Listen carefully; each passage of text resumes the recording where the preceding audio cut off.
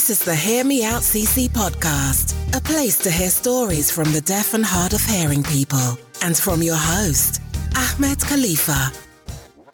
Don't tell my wife, but my first true love is captions. Sorry, Claire. But my other true love is transcripts. Sorry, captions. And Claire. I don't think transcript get the attention and love it deserves, but they're so important. And there are so many benefits that you can get out of it, not just from the people who need it and access it, but even you as a podcast creator or a video creator, you can get so much out of transcript and you gotta have it. But the thing is, if you want to get the most out of transcript, there are certain things that you should follow, and I'm going to provide you with some awesome tips on how to create some awesome transcript. And bear in mind that in here I'm going to be talking a general overview, but if you want a more detailed step-by-step process on creating transcript, then check out the link in the description. I have got a proper post lined up step-by-step on what you can do, and you can also download a checklist right there, so link is in the description. But before you even think about creating your transcript for your videos and your podcast, there's one thing that you need to ask yourself. It's a very, very important question. And that is, does my media need a transcript?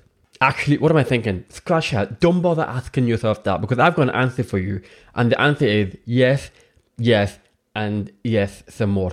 You may not realize it, but transcripts, just like captions, are a critical way for allowing users to access certain media. And if they want to access your media, then let's give it to them. And you can do that with captions in the videos, but in situations, it might be better if you provide them with a transcript. But the thing is, it's not just a copy and paste and dump a transcript. There's a style to it. There's a love to it. You want to make an effort with it, and I'm going to show you how you can do that. And as well as that, like I said, there are benefits to creating transcript, just like captions. For example, you will get an improved SEO, you get better engagement, people will access your content, more traffic, all of these things. So really, everyone can win with transcripts. So let's get into the first step on how to create a transcript. And even before we get into the actual creation process, let's get comfortable. Get a comfortable chair, see if you can get it ergonomic, get your equipment set up correctly. Make sure that you have all the stuff lined up for you when you're doing it. You have your water, your coffee, everything set up. Make sure you have your headphones. Good quality headphones will help you a lot to follow along. If you want to, you can use a sound equalization tool to help you further. I like to use FX Sound. They're really cool. And then also, if you're going to be recording a transcript, then make sure you have a good quality audio. Not only the audio is good for those who are listening, but also whatever tool that you're using, or even a service that you're using for your transcription, having good quality audio will make it a lot easier for that person or tool to create the transcript. There'll be more accuracy, and that means less work for you when it comes to editing. But if it's poor quality sound, then it's just going to be more work for you in the long run. So if you can, just get a good quality microphone. At the very least, one of those game headphones or even those hands-free kit, they can make a big difference as well. And then there are the transcription providers that you can try to use to help you with that. And there are three things that you can do. Number one, you can create transcript yourself with a notepad or a document, and you can start typing it out. Number two is you can use an automated tool using artificial intelligence to create a basic structure, the basic draft, where you can then edit it afterward. And then number three is to get someone to do it for you, whether it's a company that can do it for you or just an expert transcriptionist that can do it for you individually, whatever you can do. But you got these three options.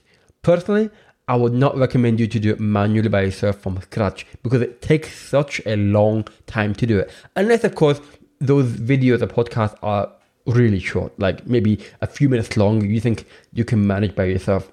But otherwise, I think you should use the other services out there. People like Rev, which has automated or human-generated transcription service. You can use Author.ai. You can use people like HappyScribe. And there are so many different options out there, and you'll be spoiled for choices. But whatever you do, when you create it, you have to make sure that you check it. It doesn't matter if you're using the automated version or the human-generated version, you always have to check it. Just like when anyone creates a blog post or an article, you check it, you edit it. Even more so when you have to use automated tools. But like I said, whatever you use, make sure you check it. The next step as well is the process of actually editing it. And the first step then is to work out whether you want to use true verbatim or clean verbatim. Long story short, what I mean by that is if you want to use true verbatim, you're going to include everything in there, including the stuttering, the pause, the silence, the sound effect at times, and they will make it almost like for like to what you hear. But then the clean verbatim, you're not going to include the stuttering bit when someone is just going, I'm at what, You don't have to worry about that. So work out what you want to do. It really depends on what your style is, where you want to do it, and depends on what are you transcribing. It will depend on that. Then you have to think about the different transcription formatting that you should use. So for example, there are things like speakers labels. If you're doing an interview, well, of course, going to be from one person to another. So make sure you have the speaker's name at the beginning of certain paragraph. You don't have to do every single paragraph, but if this big chunk of text separated by a paragraph is by one speaker, just mention it once, and then the next speaker label when it goes to the other person, and so on and so on. And then there are things like timestamps. Sometimes they're useful, sometimes they're not. Again, you can do it in between the text, or you can do it after each paragraph, or maybe you want to do it after certain seconds. There are different ways of doing that as well. And then there are certain sounds that it's difficult to pick up. So for example, inaudible tags, you might want to put in a bracket inaudible, or maybe there are crosstalk. And that is when more than one person are speaking on top of each other and you can't make out what they're saying. So you put in bracket crosstalk. That's another tag you can use. Then the next step is the process of uploading and structuring your transcript. This is so important because the general thing that people do is just copy and paste and then that's it, publish it. But you are missing out on so much, and not only that, you are doing a disservice for people who want to access your content. So here is the thing that you should be thinking about when you are uploading your transcripts. Generally, there are three different types of transcripts. There is the basic one, there is the descriptive one, and the interactive one. The basic one is literally just a big text and you just dump it and that's it. Descriptive is when you provide different media, different experiences, you create a structure, so many things. And the interactive one, you tend to see that in the tools. It literally follows the word by word. So if a person's speaking, certain words are highlighted and then you follow along. And that's not really a common thing to see on a website anyway. So what I prefer and recommend is the descriptive transcript. And this is what you should do.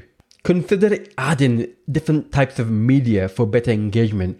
So instead of just adding paragraph and text, put in some images, put in some videos, separate it, just make it more visually appealing and not just looking at text. And not just add any random videos and images, make it useful. Maybe they can support your transcript. Maybe it provides something extra to your transcript. Those visual guide would be very useful. So consider adding them as well. Always use the option of formatting the text. The most important one, I would say, is the headings. Use subheadings. Separate it. You got the headline, and then you just use a subheading, and then use subheading even more if it's relevant. Use that. And also consider using the bold and italic, even the quotation tags. Use that as well. And even, of course, on top of that, use internal links to link to relevant sources, whether it's on your website or link to another resource that's going to be useful for your audience. They are also useful, can make the transcript a lot more of a rich experience. And when you have those formats, you're actually making it even more useful for you in terms of SEO, especially the headings and the internal links. They are beneficial for SEO. They can get that traffic for you, and it just makes it really good for Google to crawl your content and find what you're looking for, understand what that page is about, and then just continue from there. So it will benefit Google as well. And I can't emphasize enough on how important this next step is, which is to always make it readily available. And what I mean by that is do not force your users to submit an email address to download it. Do not make it difficult to find. Do not make it hidden and you have to submit something for them to access it. No, that's just taking the piss.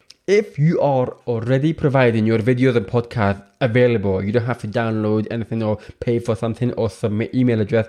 If they are there available for your users, then it's only fair and it's only right to give that equal opportunity for those who require transcript the same benefit. So don't force them to submit email address and to get a PDF copy. No, it should be on the page. It should be there ready for them. It's only fair that they get the equal service like everyone else.